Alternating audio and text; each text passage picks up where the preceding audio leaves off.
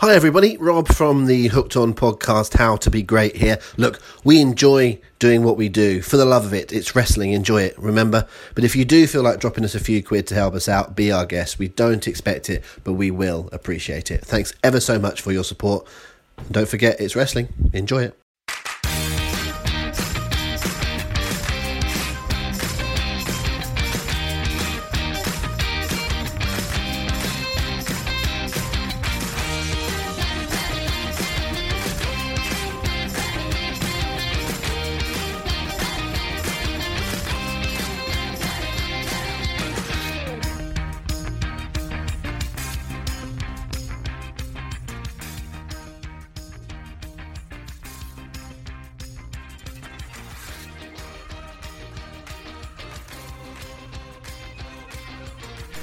Hi everyone, welcome once again to the Hooked On podcast. Delighted to be back with you, and we are presenting today our record-breaking fourth Richard on the podcast. Yeah, that's right. Actually, it's the second one of the three we've had on before, but we rather like Richards on this podcast, so after the success of Richard Young and of Richie Pemberton, we are bringing back for his second appearance Richie Parr. How you doing, Richard?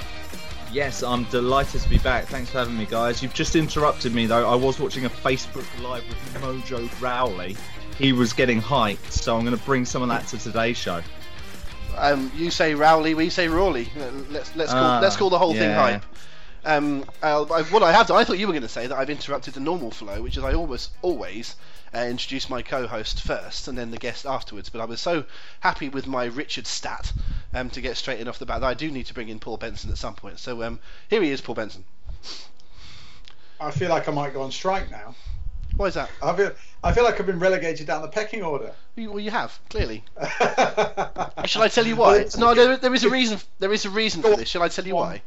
I may be getting this wrong, but Rich, am I right in saying that you are a Brighton fan? I am.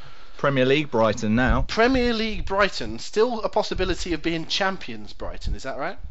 Yep, indeed. And you, I assume, know who I support, which is Plymouth Argyle, who can possibly be champions this Saturday. So my team could still be champions, and your team could still be champions. Standing in our way are a team known as the Mariners from, I believe, North Lincolnshire, who are called Grimsby Town, who happen to be Paul Benson's team of choice. So that is why I'm being frosty with you this week, because you are the enemy, as far as I'm concerned, until about 7:30 on Saturday night.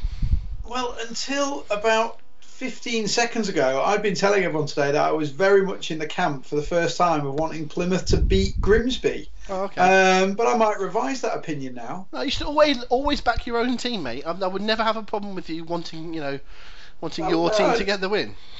I think in certain circumstances when a win means nothing to us and a win means everything to you, I think you can make an exception to that. Well, actually, having spoken to previously mentioned podcast guest Richard Young on the phone last night, and he let slip to me that another Grimsby fan, he let slip to me that basically Grimsby fans want Argyle to win the league because they don't like Doncaster. Is that right? Correct. Yeah, okay, correct. So that's fine.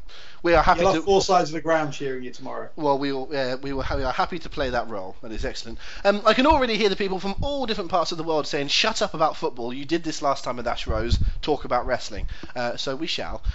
First of all, if you're not familiar with Rich, he's our first return guest, I think, here on the Hooked On podcast. And we've got 21 or so episodes in, and we've brought someone back. But we felt you didn't get a fair crack last time, mate. You were the sort of last-minute guest from Paul's hotel room in a fleeting visit from Blackpool when he was there for the UK tournament. So we wanted to give you a full airing. Oh, thank you very much. I thought you guys gave me a room to speak last time, so I'm delighted that I get to speak a little bit more this time. It's excellent. Great, anyway, that's plenty. Thanks for joining us, ladies and gentlemen. No, we want to, but it's been a big week for you. It's a coincidence of the scheduling, because we've had you coming on this one for a little while, and we didn't realise quite how busy you were going to be this week. Do you want to tell everyone where you've been and what you've been up to? Yeah, I've been back in Doha, Qatar. I lived there for a few years, and while I was there, I was doing some ring announcing for a company called QPW, number one in the Middle East, and they invited me back for their Super Slam this past Friday, and it was a really good card actually, with some big names: Rey Mysterio, Alberto El Patron, or Del Rio as many people know him, His maiden name. John Morrison, Johnny Mundo, Who else was there? Cody Rhodes. Yeah, lots of really top guys, and it was a really good show in front of maybe about 2,500 people there. So it was great to go back. Nice. Fantastic stuff. We should just point out that last week Ash Rose was on talking about his football team, who are from West London in Shepherd's Bush, and now you're talking about your wrestling group. We just say that QPR and QPW are two different things. It doesn't stand for Queen Park Rangers, does it? It's presumably Qatar Pro Wrestling. But the fact that you were involved with them, and because I think you're based back over here now, and you've asked me to go back out again. That's nice that you're still involved in it. It's not just you're not still out there, are you? So it's nice to stay involved. Yeah, and what I really like about them is it is a really nice group of people, not only from the people which run it, but the wrestlers involved there. Now, you know, different locker rooms behave in different ways, and maybe because they're treated so well out there and probably paid very well as well, that they behave really well and everyone's really friendly to each other. So it feels like a bit like returning to family, which is really nice. Fantastic. Any standout matches that you can tell us about? Cody Rhodes versus John Morrison was really good. Ended in a double count out, unfortunately, but the whole reason for that was to set up another match later this year. They're hoping to do another show in October, and they're going to bring in Kenny Omega to make it a triple threat match. Ooh. So that should be really good. And they're going to bring in Tanahashi for that show as well. So they'll be even more stacked. The hottest property on earth right now, with possibly the strangest name. Not Kenny Omega, which is a fantastic name, but imagine saying to someone, this guy, right, he's one of the hottest properties on earth in wrestling, he's amazing, he can do everything, he looks like a badass, he's a great wrestler, he's got a great look, all these kind of things. So what's he called? The Killer? No. Is he called the Destroyer? No. What's he called? He's called the Cleaner. So it doesn't really trip off the tongue, does it? But bless him, he is outstanding. So that is something excellent to put into that triple threat. Doesn't that show? I mean, Morrison perhaps slightly differently because they released him and whatever. But Cody Rhodes and Kenny Omega, two people who presumably Omega, freelance. Well, I suppose he works for NJPW full time, but pretty much has been an independent wrestler throughout his career by choice. I'm sure he could go to WWE whenever he wants to these days. I'm sure he's been approached in the past because he's excellent. Cody leaving WWE TNA of his own volition, doing his own thing, but really successful, going worldwide. It does show that if you're good enough and you can plough the right furrow, you don't need to be in a big company anymore, do you? Like I'm saying, I appreciate that New Japan is a huge company, but Omega is just does his own thing as well. So well done to them, I think, for ploughing their own furrow, but showing you can still be successful if you're good enough. Something similar that Finn Balor did actually over there as well when he was at New Japan as well. Yeah, AJ Styles. It's similar sort of thing. But would you like to see Omega in WWE someday, or is he better off doing his own thing and not being held back? I haven't seen enough of him, to be honest, but do you know what I think about is, if I look at the card that were at QPW, for example, so many of them make a really good living off the back of WWE. In many ways, by him going to WWE, even if it was for 1 year or 2 years, immediately his value as a wrestler, as a person, post the career and for pretty much the rest of his life, it would boost his social media even more, and it would effectively get him more money. So even if it was just for 1 year or 2 years, I think it's worth it. I don't understand anyone who wouldn't go, to be honest. What do you think, Paul? Yeah, I pretty much agree with Rich. The whole thing about the starving artist just really doesn't wash for me. If you want to be on the biggest showcase, if you want to earn the best money, you've got to at least give WWE an attempt. If I was a wrestler and I didn't even make an attempt to get into WWE in my career, there would always be a massive what if.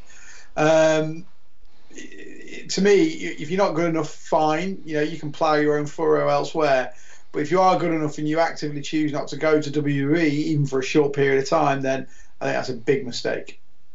It's supposed to be a bit of too deep a question to get into here because we've got other topics that we want to get onto, but maybe it's something we can sort of dip back into from time to time. Who would be, do you think, in this era, when it's been WWE dominated since 2001, since the WCW purchase, who do you think is the biggest wrestler or the best wrestler that's not had a run in WWE that you think, man, I'd love to have seen that? It's probably the chance is probably gone now. Biggest or the best? Not biggest, but the one that you would look at and go, man, I wish we'd had the chance to see them in WWE, because the one that you think the chance has probably gone. So I know who I've got in my mind. Well, the one that immediately springs to my mind is Christopher Daniels. That's what I was going to say. Yeah, well, me too, actually. So I was setting up the same thing. But yeah, I mean, I missed such a missed opportunity, I think. I think Has you're the right. chance really gone? I think so, and especially he's that bit older than his contemporaries like Joe and Styles. The Fallen Angel character that was in ROH in sort of the mid 2000s would have been fantastic in WWE. It'd have been a really good shot in the arm for both parties. But yeah, I think he's probably gone now. I'd love to see him in NXT for a couple of shots and then transition into a trainer role. I think that'd be a really fitting end for him. Yeah, I think, did we mention that on the podcast a couple of weeks ago, that I think we expected to see him in the rocking up in the Performance Centre within the next couple of years. He seems like the Adam Pearce sort of Sarah Del Rey formula would work very well for Daniels, that he would come across as a good trainer, but he certainly seems to me as if someone that would transition well. I agree with what you said about Omega. Surely you want to at least try it at one time in your life, don't you? And it's like, even if it doesn't work, like Rich said, you can have a little bit of you could then go do other shows based off of the fact that you were a former WWE star, whoever, and at least to say you've tried it, and he's good enough that you could go back somewhere else and get it done, couldn't you? So I think we're all agreed we'd like to see him have a go at it. Back to your week with QPW. So your role was ostensibly ring announcing, was he, Rich? Ring announcer in the room for the booking of the show. Okay, cool. Which is that's really been an honour, to be honest. Yeah. Ever since I was with the company back in when was the first show? 2013. I've been in that room, and I'll be honest. The first time I was there, I was absolutely shocked. I was thinking, "What am I doing here?" And I'm one of these people who I'll be respectful. I'll sit there quietly, but if there's something which I don't agree with, I'll bite my lip for as long as I can, and then I'll say something, and I'll do it in the most respectful way I can, and that is to actually say, if I am a paying fan, which most of the time I am, and I'm sat in the arena, that doesn't make sense to me, or I don't want to see that match on last, or I don't want to see this combination, and give my reasons for it. And I'll be honest, I'm in the room with people who've got 5, 10, 15, 20 years worth of experience, and so there can be some household names in there as well. And to their credit, they all give me a chance to speak, and sometimes they take my ideas on board, and sometimes they're completely thrown out the room. And I'll be honest, it's a real honour to get that. It really is. I mean, fair play. I didn't realise you had that. That is an honour. Wrestling is quite a closed shop in many ways. They don't let people into the inner sanctum. So you must be doing something right and have earned some respect to be in that position. Trust me, everyone. That's not something people would do out of politeness. The polite thing would be to say, just wait outside, mate, and we'll tell you when it's your turn. So they will only do that if it's a position of trust. So fair play. I've often thought that I've often said this 75% joking, but I feel that what all booking committees could do with, as a sounding board, is a 6-year-old child. Because they will tell you honestly, that doesn't make any sense, that does make sense. They're not thinking about long-term booking patterns and arcs and homages and references and whatever. They'll just go, that doesn't make sense. And so often you watch something and go, well, why would this happen then? Like, if it's a no disqualification tag match, why is he standing on the apron holding the tag rope? Why doesn't he just get in there and hit him?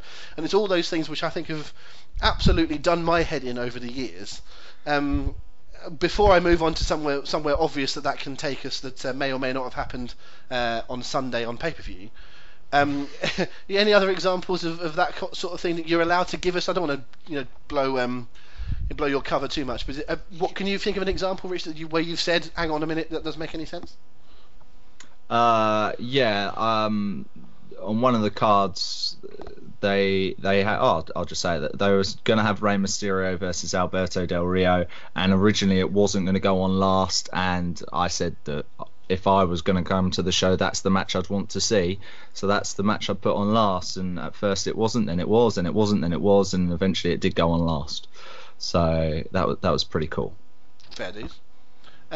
Paul, anything jump to your mind in terms of a pet hate or something that you might have that you wish you could just get into some writers and go, look, why don't you address this? Yeah, there is actually, and it's a very recent phenomenon in WWE, and it's laziness, and it's the amount of matches nowadays, specifically on television, that end in distraction and roll-ups. It is just so utterly lazy. It's great that feuds intertwine and matches become sort of ways to forward feuds outside of the two combatants in the match, but it seems like every time on Raw or SmackDown that they go for that, the guy's music hits, the guy who's feuding with who's in the match gets distracted, looks towards the ramp, and then he gets rolled up 1, 2, 3, and that's the end of the match every time. And it drives me mad because it's just so unnecessary. I know these guys got a lot of TV to write, but they just have to look at the past. They could come up with so many more creative ways of doing it than that. Yeah, I know what you mean. I think perhaps we ought to cut a little bit of slack that especially in a company like WWE where there's 3 hours of this show, 2 hours of this show, house shows, superstars, 205 live, pay-per-views. There is a lot going on, isn't there? There must be a time where they just go, oh, sod it, there's no one's really interested in this undercard match, just let's get on with it and move on. I'm not saying that's the right thing to do, but I suppose sometimes we're not in that position, are we? We could possibly cut them a little bit of slack. I know what you mean, but you don't have the same writers for all those shows, and just have a little deck. Just if you're struggling, just have a little deck with 10 or 20 of these type of finishes on. Have a little database if you need it, and then just have a quick look at that and go, right, that'll do, rather than going to the same one every time. Like a box of gimmicks. Is that what you're saying? That's what I'm saying, mate. Like a box of finishes. Box of finishes. That's what we'll call it. I want to bring us from perhaps nonsensical things that want us to scratch our eyes out when we're watching wrestling. And apropos of nothing, House of Horrors, everyone. Oh no. Do we have to? Yes, we do, because there's a particular point that I need to make, and I'm going to make it last, but I'm going to go to Rich first and find out what he thought of it, and then I want to see what you think, Paul Benson, because there's another point to address here. But Rich, what did you think? We'll come back to some other Payback stuff later on, because I actually think Payback was quite a good pay-per-view. But generally speaking, the House of Horrors match has been met with, I would think, universal disapproval. Will I add you to a long list? Yeah, I just made that list. Very nice. Not a fan at all. I loved the bit before WrestleMania when Randy Orton blew up Randy Orton's house, set it on fire. I thought that was brilliant, and the whole thing that maybe there was a Sister Abigail coffin underneath or something like that. What I didn't get about the whole House of Horrors for me really is, all right, they've done these hokey camera shots, yeah, they're in the house and they've got these silly babies coming down, okay, fair enough, we all know it's pre-recorded. What I didn't understand is, why not just have the match in the house? The most frustrating thing for me is, all right, and I said this on my own show, Sportacino, little plug there, very Mick Foley, but the whole point is that why didn't they get someone to be a guest referee, have it within the house, and have it as almost a Falls Count Anywhere match in the house? Even if they brought back, say, a Mick Foley as like a Mankind, he's the only man brave enough or mental enough to actually go in that house. But the whole fact that the stipulation was there at this random house in the middle of nowhere, and what they've got to do is they've got to get in the limousine. Why Bray Wyatt's in a limousine? I know Randy Orton arrived in it. Surely he's got his own like tractor he can go in or something like that. And then get to the arena where the match continues. Then this is where your 6-year-old comes in. Randy Orton appears out of nowhere. How has Randy Orton got all the way back? Surely they don't have Uber where that house is, and attacks Bray Wyatt, and then the match continues in the ring. And in between, they've both arrived amazingly at the same time that the match before has just finished. They've been able to squeeze the match in perfectly. Now, had they had the two come out in the middle of a match, that would have been even more spontaneous and a bit more fun, almost in like a Crash Holly hardcore style match. I think I'd have appreciated that a little bit more. But the whole stuff inside the house and the fact they had to get from the house to the ring, just absurd, really.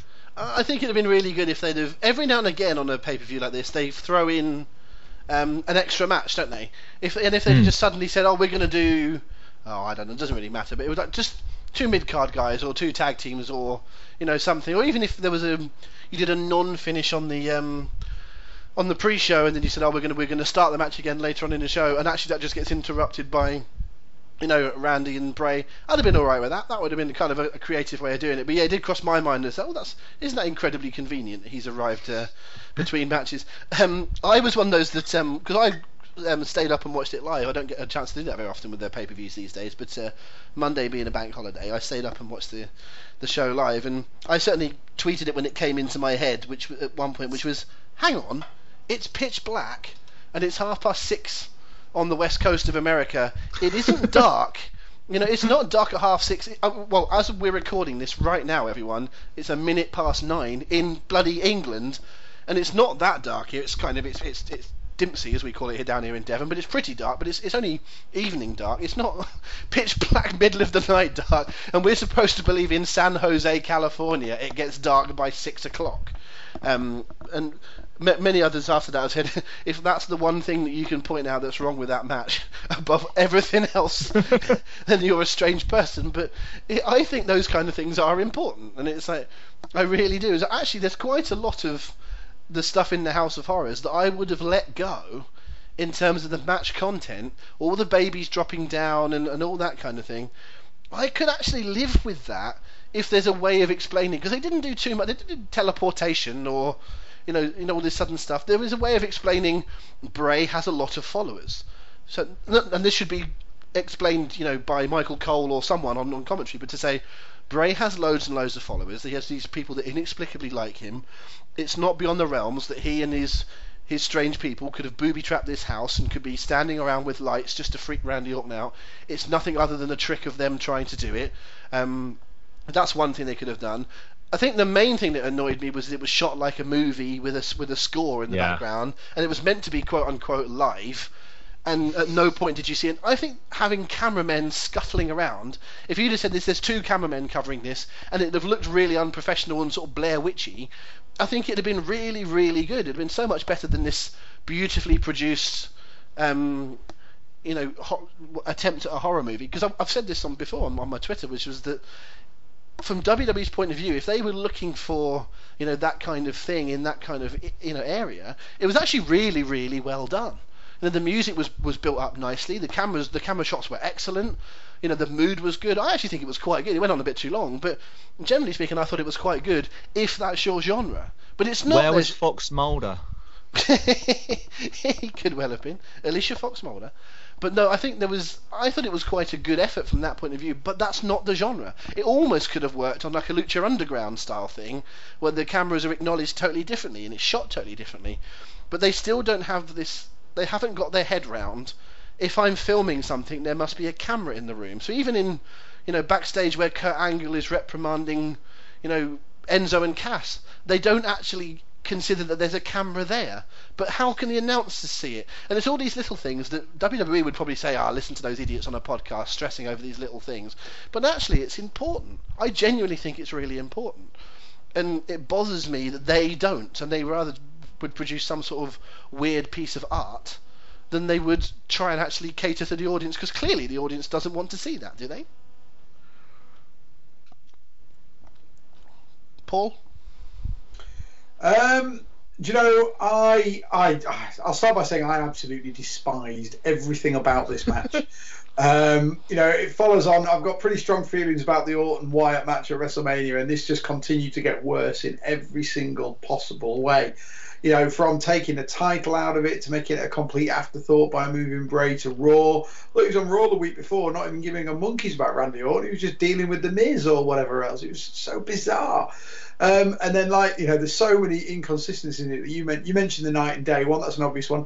The other one is the fact that Randy Orton had time to have a shave before he got to the arena, which was quite, obviously he was appearing in front of a crowd, so it's important that his presentation was spot on. I really appreciate him taking the time. I never saw that. Really? Straight away. Had a shave. Clean shaven. No. Idiot. So that was an annoyance. The whole setting of it was just so poor. it just, what it reminded me of, and we've gone to this well before, but it was as if they desperately want to try and recreate all the broken Matt Hardy stuff. But the beauty stuff about the Hardys bit was that it was so self-aware. It was ridiculous. I know you didn't like it, Rob. It was ridiculous, but it knew it was utterly ridiculous. Whereas this took itself way too seriously. It just made me laugh in the wrong sort of way all the way through. To me, I'd go as far as to say it's from start to finish. This is the worst angle I've seen in WWE in 20 years. And I'm not one for hyperbole. It's not really my style, but I really can't think of anything I've despised more. And it's made me sour on the pair of them completely and utterly. It's just been dreadful from start to finish. Is that a fair comment, Rich? Is it the worst thing in 20 years? No way. I think you're going to get a lot of comments on that towards that. Again, immediately, my brain kind of goes a bit dead because I wish I was that 6-year-old, because the 6-year-old remembers everything, and I'm now not 6 anymore and forget everything. But I can't believe that is the worst angle. I actually liked the feud. I liked the fact that they were a tag team, and then Orton once again proved he was the Viper and turned on him. And like I said, I liked the burning down of the house. The WrestleMania match wasn't up to scratch. This latest match was not a match. It was nonsense. And the one thing I do want to mention is it was as bad as when they tried to do the New Day against the Wyatts as well, which was pretty poor. And with those whole flashing lights come on, it reminded me. Do you remember that KFC advert where they had all the lights from the cars hanging around so everyone could play football? That's what that kind of reminded me of, and it's just a mess. And I think they are desperately trying to be, like you say, do that broken Matt Hardy gimmick, and it's just not working. I'm going to come back to you though with a worse feud than this one though. There definitely quite a few more. Paul, pop on the Hooked On Events Twitter, Facebook, I should say, and say we're recording a podcast just now. It's Paul's of the opinion that it's the worst angle in 20 years. Is he right? And we'll see if we'd be interested if we get some. Let me do that now. To that. While you do that, I'll bring us on to the broken Matt Hardy stuff, because I do want to address it, because Paul is right to throw to me and reference the fact that I hate that as well. And to me, I absolutely accept what you're saying, Paul, about it being more tongue-in-cheek. You're right, it was, and at times it was relatively funny. But the point is that let's be topical. Peter Kay's car share has just been on BBC One. It's very popular and is very funny, and people seem to really like it. Brilliant, hilarious, very funny, brilliantly put together, well acted. But if you put it in the middle of Schindler's List, it wouldn't work. Now, I'm not comparing WWE Raw to Schindler's List, nor am I contrasting broken Matt Hardy with Peter Kay, but what I'm saying is that it's all about where it fits, and I would not have liked broken Matt Hardy and all that stuff if it was the funniest thing of all time, because it wasn't contiguous with the narrative of Impact. If Impact was shot again like a little bit more like Lucha Underground, or if it was the whole Impact world was something a bit crazy, then I could live with it. But it isn't. It's presented as a sports program, so there is no real difference really between watching Payback and watching the Joshua fight on Saturday night if you're a boxing fan. And could you imagine if on the undercard... Now, I know wrestling has a lot more scope, so could you imagine if various different characters, whoever else might be knocking around and doing promos and stuff. I get all that would be mad in boxing as well, right? I'm not comparing everything step for step. But effectively, if you chucked in something like the House of Horrors in the middle of the Joshua card, or the broken Matt Hardy thing, boxing would become an immediate laughing stock and no one would ever watch it again. And I know that it's a different world, so I'm not saying we have to be everything completely real, but you at least want to have something that is kind of... I'm desperately trying to think of a show. I'm sure there was a show that its last ever episode was absolutely panned because they did a weird dream sequence and took it out of its what it was supposed to be, and it got slated for it, and I can't for the life of me think of what it was now. It may have been The Sopranos, but there was something that got absolutely battered for its last ever episode because it was totally different and they changed it. And The Killing did that. it's not the killing that I'm thinking of, but I'm not saying for a second saying that the one I'm trying to think of is the only one that's done it. And I just think it's a mistake, and I just think if I'm sometimes watching wrestling, you get yourself immersed in it, and I am talking about when you are talking top of the show to bottom of the show on Monday Night Raw. I want to sit and watch it like I'm watching, The Godfather, or go the other way and go see, American Pie. It doesn't have to be a sensible program. It doesn't have to be, the funniest thing ever. It can be anything, but it ought to be something that's consistent with a narrative. And the very, very best comedies have excellent plot to it, which stay within their plot. So even stuff like, even stuff that's, a Star Trek or whatever, they've got their own world which they stick to. They wouldn't suddenly go on to something else and change the narrative. And that's the problem I have with the Hardy stuff, and then consequently the horror stuff, is that it doesn't fit on the right program. If you made an hour spin-off of Impact and you had it like that, I wouldn't have a problem with it necessarily. It's a bit like Mork and Mindy coming out of Happy Days. It wouldn't necessarily bother me, but in its own world, I just despise it, and I just don't think it belongs. Rob, is there no place then for a Santino Marella on a show then? Absolutely, but where does Marella go outside of the narrative?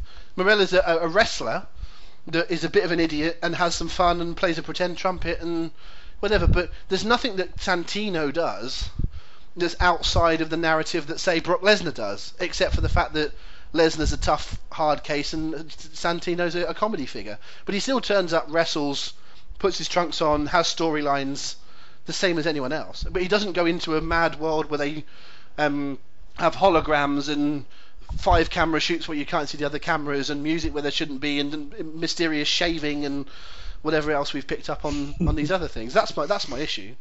I love Santino. I'm not going to knock him. I think he's great. You think I'm being contradictory? I just don't agree, frankly, Rob. If I'm honest, I just think wrestling is a variety show, and I think as long as you keep the worlds fairly separate, then I think there's room for silliness, and then you can bring the audience back to where you want them in a bit more serious nature. It's about how you let the shows flow. If you went straight from, say, a Matt and Jeff escapade to a very serious world title blood feud, then I think that's a problem. I think you've got to have a buffer between them to sort of get the audience there, like an amuse-bouche, if you will. The big problem that I see is when you mix the two. Impact had that episode where they had every man and his dog come onto the Hardy compound, including Bobby Lashley. And you and I have talked about this before, haven't we? Mm-hmm. You put Lashley in there, and straight away you're putting him in that world, him in that narrative, and then yes, you do ruin him for when he appears in the show, in inverted commas, proper later in the episode or in future weeks. But if you keep those elements separate, I think there's a place for everything, as long as it obeys its own self-contained rules. This is, to me, it's not self-contained because it's on the same show as something else. So theoretically, if Matt and Jeff were having a match on Impact with, I don't know, the American Wolves, right, and they're in the middle of the match, why don't they just hologram away rather than get pinned?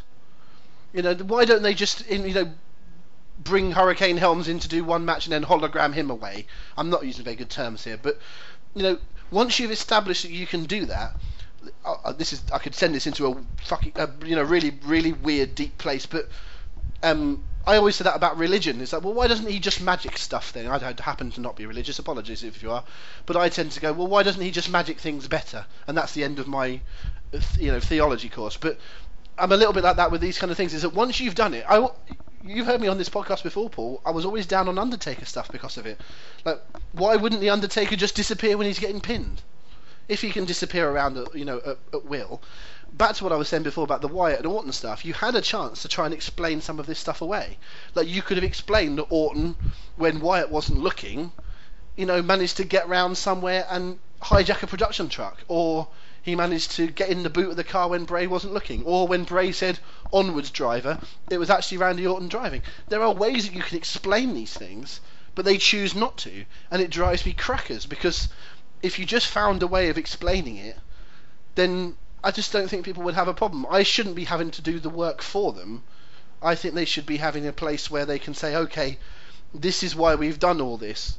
And it comes down to the most basic things like, why did they have to finish the match in the arena? Because stuff like the I think I'm trying to think what was the name of the match that Shamrock and was it Shamrock and Owen did it? Was it the Lion? No, when they had the match in the dungeon and there was the Lion's Den stuff, wasn't there? There was stuff that they did. Yeah, I think Shamrock was the referee. Yeah, I want to say Dan Severn was involved in there somewhere as well, but it's all a long time ago. But I'm saying that there is precedent for them having done things outside of the arena, which they've clearly filmed beforehand, edited together, and then put in. It really wouldn't have bothered me as much if they'd have said, "This was yesterday. We've edited it. Here it is in full," and then you can explain why the music's on top of it and all those kind of things. But maybe I'm just investing too much time and energy into a futile piece of anger. But we all seem to be annoyed about the same thing but different things as this is going along. I don't know if that's fair to say. Mm-hmm. Anyone got anything else we can get needlessly annoyed about? This is, after all, the podcast that me and Paul always say, it's wrestling, enjoy it. And all I've done is whinge for 20 minutes. Do you know, so, well, Rich, you know Rich, yeah, sorry, Rich, you go. I've got a bit of a. I wouldn't say I want to whinge about it, but it just made me feel a little bit uncomfortable because one of the hottest feuds right now is Braun Strowman against Roman Reigns. It was the main event of Payback, and you've just had Roman Reigns retire The Undertaker. He is now called the WWE his yard. He's supposed to be the man now for WWE, and on his first pay-per-view following WrestleMania, he loses. He loses to a guy who wasn't even on the proper card at WrestleMania, who was on the pre-show, who didn't even win in the Andre the Giant Battle Royal. And yes, they've teased this whole Braun Strowman Brock Lesnar thing as well. And so that this is a two-part annoyance. The first annoyance is that, yes, Braun Strowman has defeated Roman Reigns. And all right, how do you then back Roman Reigns by doing this? And yes, all right, he'll come back and he'll win another pay-per-view and etc., and they'll drag it out. Could there be a triple threat with Brock Lesnar? The other thing is, right now the WWE are in Europe. They are doing a whole load of dates, and in the last 24 hours they've been in Rome. I've seen lots of Snapchats, I've seen lots of Instagrams of them at the Colosseum. I've been there, pigeon pooed on my jumper, not very nice, but they all seem to be having a good time. That wasn't a wish you were here, was it? Join Richard next week as he tells you where else pigeons have decided to poo on it. There's a series. That's a Partridge series right now. And that was exactly what I was just about to say. The one after Monkey Tennis is Pigeon Shitting with Richard Parr. It's coming to Sportacino soon. So I don't know if there was any poo on Roman Reigns. Partridge among the pigeons. But Titus O'Neil decided to put up a picture of a group of them, all there enjoying, and in that photo was Roman Reigns and Braun Strowman. Now it's slightly blown up the internet of people saying, "Where is kayfabe? Kayfabe's dead," everything like that. And I know we're in the kind of modern era, and I was talking about things in the back in QPW and talking about how everyone's nice to each other, and we all know that it is effectively a show. We all know that in some ways you have to treat some of the guys in wrestling as almost like soap characters, like it's Neighbours. They're a cast and they're performing the role of Paul Daniels or Hulk Hogan or whoever it may be. But there's still also a part of me that they've made this feud really good, and that they've made it really strong, and it just felt really unnecessary that you needed them to have their wish you were here photo with Strowman and Reigns. A little bit annoys me about the WWE series Ride Along. When you see some of the faces and heels riding together, I know it's not back in the day. I know all the faces don't get in one bus now and all the heels go in another. I know they're mixed together. But there's part of me which wants you to just take it outside, and that's what annoys me a little bit about Twitter sometimes, is the tweets go sometimes in character and sometimes out of character, and I sometimes I just want them to be consistent. What are your guys' thoughts on all of that? Well, we covered a little bit this with Ash Rose on a recent podcast, which was certainly to offer my opinion of it in short. In terms of the Twitter thing, I think I would tend to, if I was actually Bray Wyatt's not a very good example because I don't think he has a personal Twitter, but give me someone here. Finn Balor, right? I think Finn Balor could have a Twitter, and Fergal Devitt could have a Twitter. And I think if on TV you refer to @Finn Balor WWE or whatever his handle is, and saying I really hate Bray Wyatt and I'm going to beat him at the next pay-per-view, that's fine. But you don't have WWE then, show the Fergal Devitt Twitter, which is him as himself. I think, admittedly, that's difficult for people like Stephanie McMahon, who the same name character on TV. But to me, I think it's fine Steph saying on her bio, I play a bad guy on TV, as long as they don't feature her tweets on TV, if you see what I mean. I have much less of a problem with the Twitter stuff than a lot of people do.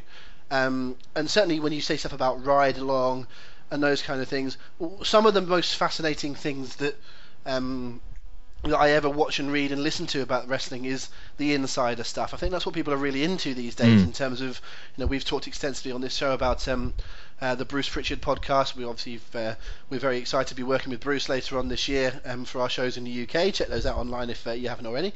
But Bruce's is based almost entirely on learning what's going on behind the scenes, and stuff like Ride Along.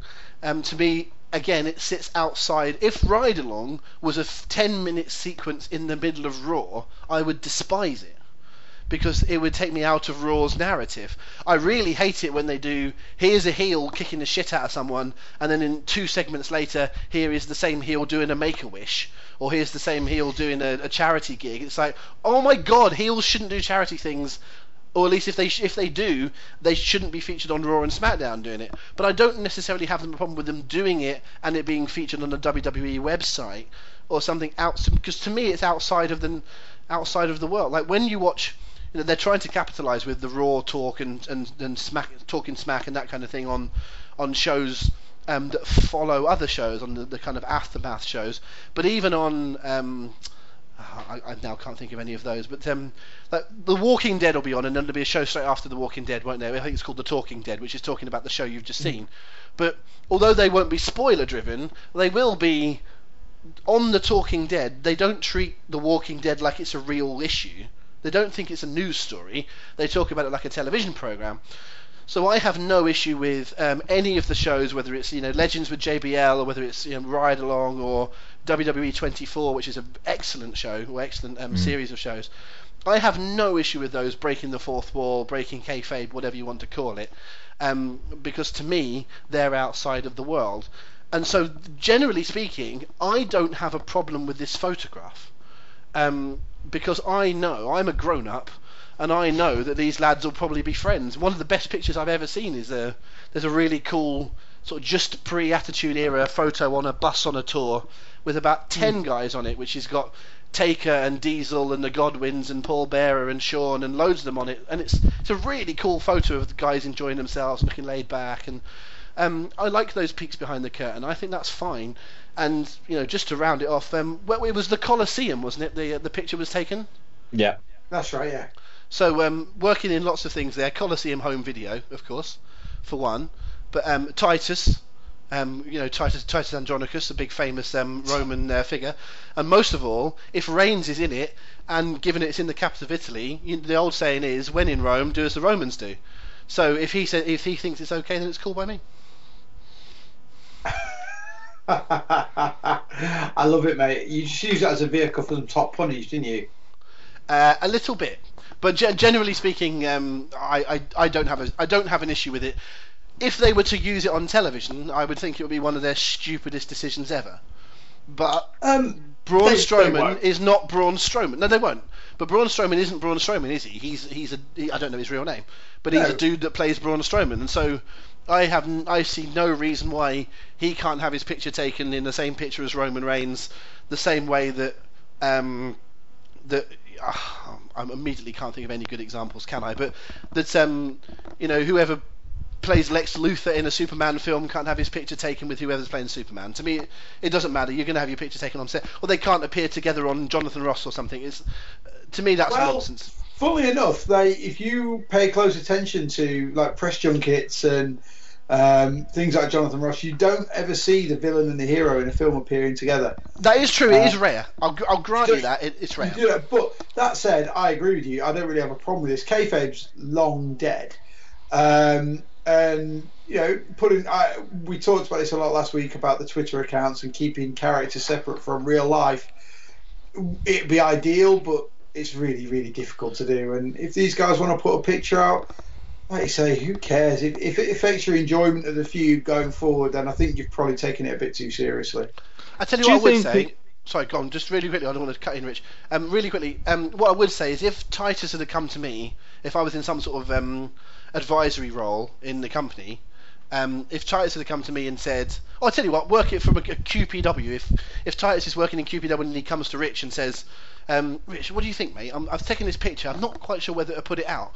If you're making the call at that point, you go, "Nah, it's not worth it, mate. Just leave it. Just don't put it out. It's not worth the hassle." If I was asked, would I put it out there, I'd say, "Nah, Titus, just leave it. Put it on your Facebook where it's private. Put it on your Instagram if you don't share your Instagram." But you put it on Twitter, which you've got millions of followers or hundreds of thousands of followers. It is a different thing. It's probably not been worth it. It's a good picture, but it's not amazing. It's for you. That's for you and your mates, really, not for the world. So. If you could turn back the time a couple of days, I'd probably say don't share it. But I don't think it's enough of a problem to get all that worked up about. Not personally.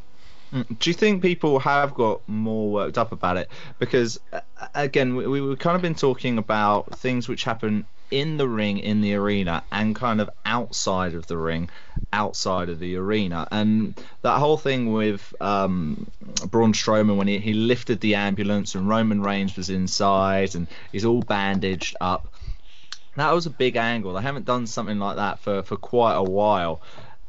In the minds of a wrestling fan who very often sees an attack in the ring and then their superstar return back the following Monday and is pretty much unharmed, do you think it's because they've done such a big event, that they've done something so big around this angle that it's outside of the ring, that people have gone, "Oh well, it was in an ambulance and it was outside the ring, and they should keep everything which is outside the ring outside, and they should keep the feud going"?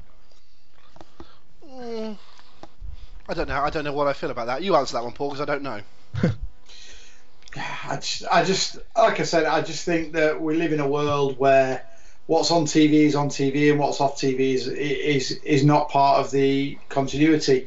And I think that people really should understand that. If they don't, what happens in those 3 hours or 2 hours during the week counts. Everything else is just noise, and we're taking it way too serious if we have a problem with it.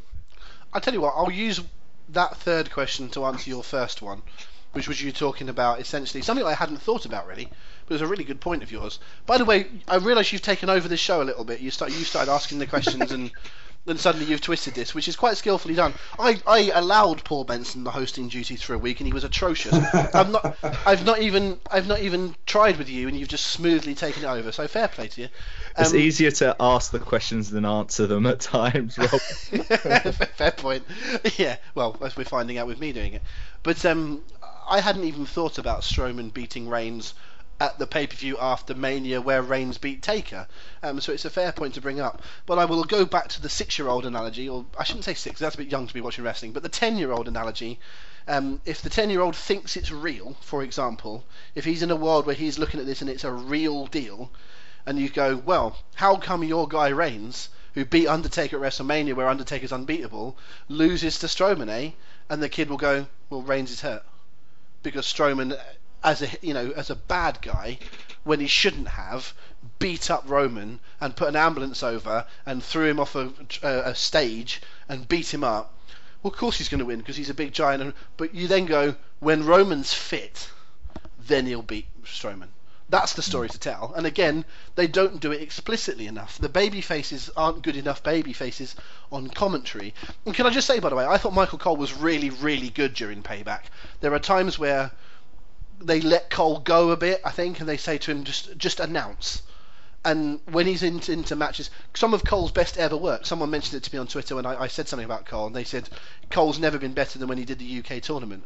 And it's a really good point. Cole was brilliant in that tournament. He got really invested. He understood who they all were. He'd done his research.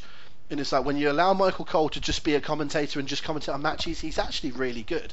It's when you've got to stop him doing the dorky Michael Cole stuff. And I love Corey Graves to death. I never thought Corey Graves would be any good because I thought, well, what have you done, mate? How can you possibly sit in this position? He's amazing. He's absolutely amazing. Booker T is atrocious and should never be allowed on a headset ever again. Because Booker T, they present him... If they presented Booker T as a heel, I wouldn't necessarily have a problem with him. But they present him as this wise old legend. Oh, we're so happy to have you back, Booker. We love having you on the panel. Oh, it's the Hall of Famer Booker T. And then he talks utter bollocks. And it's like, and the heels will come in and do a sneaky win, and there's Booker going, oh, you've got to do whatever you can to get a win. And it's like, no, mate, you're the babyface. You should be saying, oh, there's a way of winning, and that's not the way. And I've had my fair share of times when someone's cheated to beat me, and I hate it, and it's not on. And that's what you do as a babyface commentator. Don't take the heat off them by saying, yeah, fine, do what you like. It doesn't matter. It's all in a set competition. If that's fine, then there's no heels. And then there's no wrestling because it doesn't work because you need to have antagonists. And, when the baby faces are on their money and they're being scripted in the right way, because clearly things that Cole and Booker and whoever else, David Otunga when he's back, clearly what they say is directed by what's in their ears, and what's in their ears should be saying to them, Roman Reigns lost to Braun Strowman fair and square, but Roman Reigns wasn't... And listen, I actually haven't seen Raw yet, so... To be fair, maybe they did address this on Raw. Maybe I'm being too harsh too soon.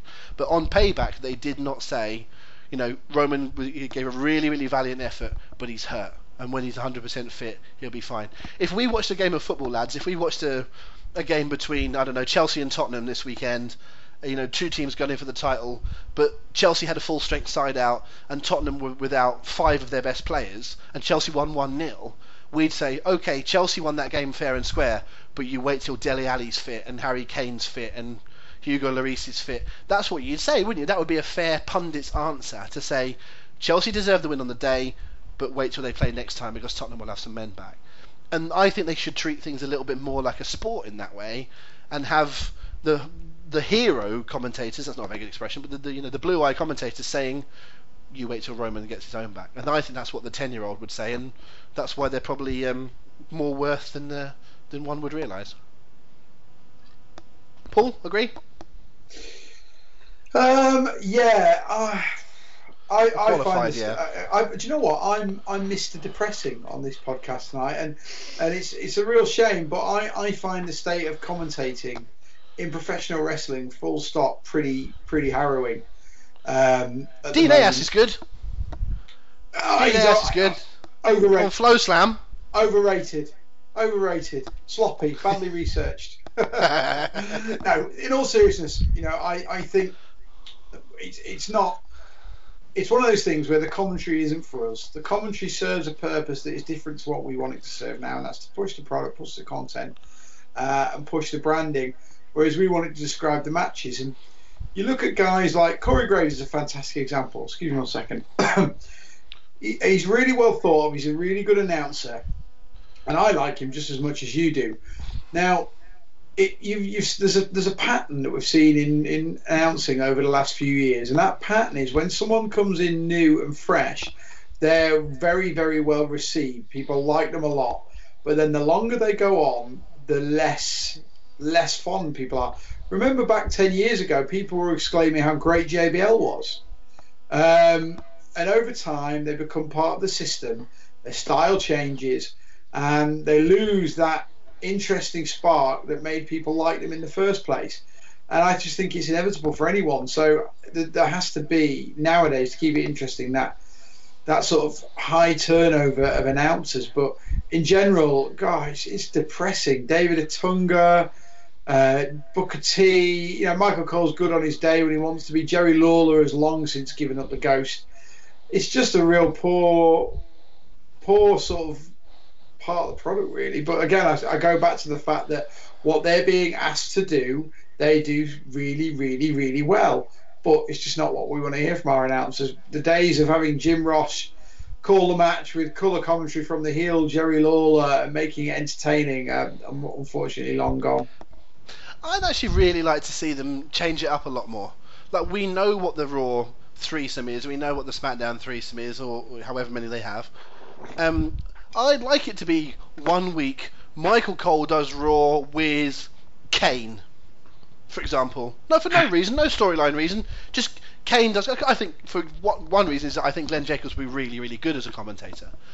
So would Big Show if it wasn't for the fact that he's got a weird sounding throat. But I think both of those would be really, really good commentators because they're quite bright guys. Mick Foley was really good for that short stint. You know, CM Punk was good for his stint. CM Punk was brilliant. Who was it? Okay, who was it I said the other way? When we thought Rollins was long-term injured, I said, let Rollins be a commentator. He'd be so good as a commentator. And it's like, in a similar way that they that's what they did with Savage, didn't they? And then they had Savage come out and have wrestling matches and whatever. I would be all for just saying, this week it's Cole and Graves, and then next week it's Cole and Graves, and the week after it's Cole and Kane, and the week after it's Tom Phillips and Kane, and the week after it's Michael Cole and Jerry Lawler. Just change it all the time. Don't have the same three people on every week. Yeah. Especially if they're terrible, like Saxton's terrible. And it's like, if Otunga's actually got a lot better. And I think Otunga will be even better on Raw when he doesn't have JBL overshadowing him. But I'm impressed that Otunga has improved, especially given that his entire WWE career was a sort of as an obnoxious sidekick heel. He's actually quite a sensible, no frills babyface. I think he's got a lot better. You listen to the things he says; they're quite good. It's the way he says them. I think he needs to be a little bit more, the character that he can be, in the way he does it, and stand up to people a bit more. I'm quite looking forward to him standing up to Corey Graves. I think that could be quite a good dynamic. But no, I just, generally speaking, again, go back to the football analogy, it's not the same people that commentate on every match. It's not the same people that are the pundits on every match. They change it around, sometimes depending on what teams are playing, or the availability, or whatever it might be. Same with Match of the Day. If you watch Match of the Day on a Saturday night, it's not always the same people. It's usually Lineker, but it's not always the same people with him in the studio, and I don't see why they don't do that. I think it'd be great to see, and there's a few examples going back in time about when you have got these wrestlers that have come on. And the one that springs to my mind is when CM Punk did a few weeks when he was injured in the Raw commentary booth just before the whole pipe bomb thing, and he was fantastic. He was absolutely brilliant. And who's to say that Fandango, for plucking a name completely out of thin air, wouldn't be a brilliant commentator? I'd love to see more guys given a chance. Maybe when they're injured, when they're not doing anything, just come in and have a go. And some are going to be terrible, and you almost want to replace them halfway through the show. Quick, send for Otunga. It can't get any worse. Well, maybe the thing to do is to not give them the whole show. Then it's a 3-hour show. It's a difficult thing. Well, have Michael Cole do the first hour with someone, and the second hour with someone, and the third hour with someone. I think nice idea on paper, but you do need some consistency because the audience should just get confused. I think you do. Having it different guys for each show is fairly radical enough without changing it every hour. Fair point. But yeah, I'd be all for having a guest commentator every single week. And you get some guys where they come and do a commentary for one match, don't you? It's like a guest commentator to further a feud. And most of the time it's pretty bland. A lot of the time it's all focused on that match. But occasionally you do get a guy that you think, hang on, he's got something here, and it might not always be the guy you expect. Well, in fact, I'll let Rich have a little say here because I feel we've left him out in the last couple of minutes. But I have someone certainly in mind that, at some point in the not too distant future, I think could be a lead heel commentator for a long time. Rich, anyone that springs to mind for you? Not on the top of my head, but as soon as you said Fandango and you're talking about commentators, just one thing has just come to my mind, and it's all I can really think about the last 2 minutes or so. And I wanted to ask you guys this question: is Byron Saxton? How's he doing questions again, Paul? What's going on? It's just been turned around, this show. There was a reason I invited him on. Yeah, I can see what's going on now. This is like when Harvey Whippleman said he was going to drop a bomb on The Undertaker because of what he did to Kamala. Richard Parr is Giant Gonzalez. There, go on, carry on, mate. I do beg your pardon. Is Byron Saxton the worst dressed man, not just in wrestling, but on television, full stop? Well, not even in wrestling, Rockstar Spud. but I suppose that's meant to be a heel drawing heat, isn't it? I've not really massively thought about it, to tell you the truth. Seriously, if you've got epilepsy, don't do this. But if you get a moment, just search Byron Saxton on Google, click images, and it's more colourful than the New Day's outfits. It is incredible. You do realise we're both doing that as you speak. I'm really not. It's the green shirts. It's the big blue. It's the big bold colours. It's horrific. Seriously, he dresses in the dark. Paul may have been doing that as we speak, but I'm in fact just opening up and enjoying my third bottle of Peroni Nastro Zero gluten-free, bottled in the UK by MillerBrands.co.uk. If you're out there, Miller, still waiting on the sponsor for the tour, Miller. If you're out there, yes. Hashtag Peroni gluten-free time. Anyway, back to business there. I will say that I think the Saxton thing's been a bit of a disaster all round. It just doesn't really work for me. If they were going to do anything with him, I could sort of see him being the sort of the stooge interviewer. You know how they used to do with Michael Cole and Kevin Kelly years ago when the Rock, more about the Rock later on in the podcast, but when the Rock used to sort of belittle them, I would almost see Saxton more doing that role than I do the role he's in, because he just basically sits there and he's quiet and doesn't really say anything, and I don't really get what he's for. I could be really harsh and say what he's for on one level, but I'm going to leave that. But the one person that springs to mind for me that one day will be a magnificent heel commentator is The Miz. I can just see gradually over time just have The Miz do that. Yep. Very much like Savage in terms of you could still have him be an active wrestler and just every now and again come out and do feuds and whatever, but he is such a good talker, it's unbelievable. In fact, he's actually a little bit too... Miz could be a good babyface. If you're going to do a three-man booth, Miz would be a good babyface one too at some point, because he knows the right thing to say, he knows when to talk sense. He'd be fantastic. So would Jericho, actually. I don't think it's the kind of thing Jericho would want to do. I think he's happy doing his thing, coming in and out. But so I think once Jericho's done with his in-ring stuff, I'm not sure you'll see a lot of Jericho other than the appearances the same way that everyone else does, like Edge or Bret Hart or whoever, when they come in for one show if it was in the area. I don't see a lot of Shawn Michaels, for example, when it's coming to a big show. I don't see Jericho coming in as a manager or as a commentator, but I think he'd be a really good commentator. Because I think he's got the intelligence. You need that little bit of extra intelligence to do that job. Just to understand the nuance of when to speak, when not to speak, when to belittle someone. And JBL has it. JBL is fantastic. He just, every now and again, either he's pushed to do something or maybe he just gets a bit carried away. But JBL at his best is really, really good. I thought Aries was good. Aries was the name I was going to go with as well. I wasn't keen of Aries. I'll tell you why. Is because to me he was a heel commentator. He was talking about himself a lot, and the matches beyond. They go, yeah, this is quite good, but I'm better. And so to me, that's a heel thing to do. But it was clear that at some point he was going to come in and challenge Neville and be the babyface. And to me, Austin Aries is a born heel. He's a heel through and through, dirty heels, as they said in TNA. And I just that was the problem I had. I didn't think he was a terrible commentator, but I thought he was miscast. And I thought to begin with, I thought he was nervous, but once he got himself going, I thought he got better. Yeah, I really liked him. I thought he was a heel commentator, and to be honest, you've got a really decent point there, because he was babyface at the time. But come what may, I think when he does finally call it a day, I think he's gonna, if he wants to be, and they want him to be, he could be phenomenal in that role. Yeah, there's definitely a place for him. Just really quickly, guys, we haven't talked a lot about Payback, and I don't want us to go into a long review of the whole show, but generally speaking, some overall thoughts, some upsides, some best matches, that kind of thing. Starting with you, Rich. I like the way they're going to continue the Neville Aries feud. I really like Neville as a heel. I think he's really good. I was surprised that Alexa Bliss became champion. I thought they might keep it on Bayley for a little bit longer, but I can also understand that part of the charm of Bayley is her kind of going after the title and trying to become a champion. You know, kind of the underdog type feel. Seth Rollins versus Samoa Joe.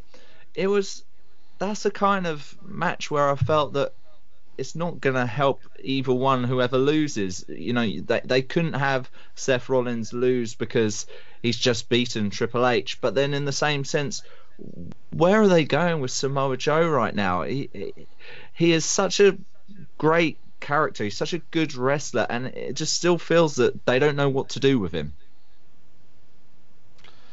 Okay, Paul, some Payback general thoughts? I'm going to contradict actually what I said to Rich earlier in the week. Rich asked me on his podcast, on his Sportacino show earlier in the week to talk Payback, and I couldn't do it scheduling wise. But I said the other thing is, Rich, I don't really want to come on and be negative, and the reason is because you have to start with the top matches. And I unlike tonight where I just let it rip, I really didn't want to come on and just be all negative poo pants about Wyatt Orton. That aside, I thought it was a decent in-ring pay-per-view. I thought there were some good, solid matches. I loved the Cesaro Sheamus heel turn, and I loved their justification for it on Raw the next night. I thought they're going to be such a good kick-ass heel tag team. I can't even wait to see that play out. I really enjoyed Rollins Joe. I agree with Rich that it's tricky to see where Joe goes from here. I hope he gets maybe something to get his teeth sunk into that's a bit more substantial than just playing second fiddle to Rollins and Triple H. I thought it was very odd that there were no male singles titles defended at all. I thought that was a bit of an oversight. But yeah, I thought... Whoa. US title.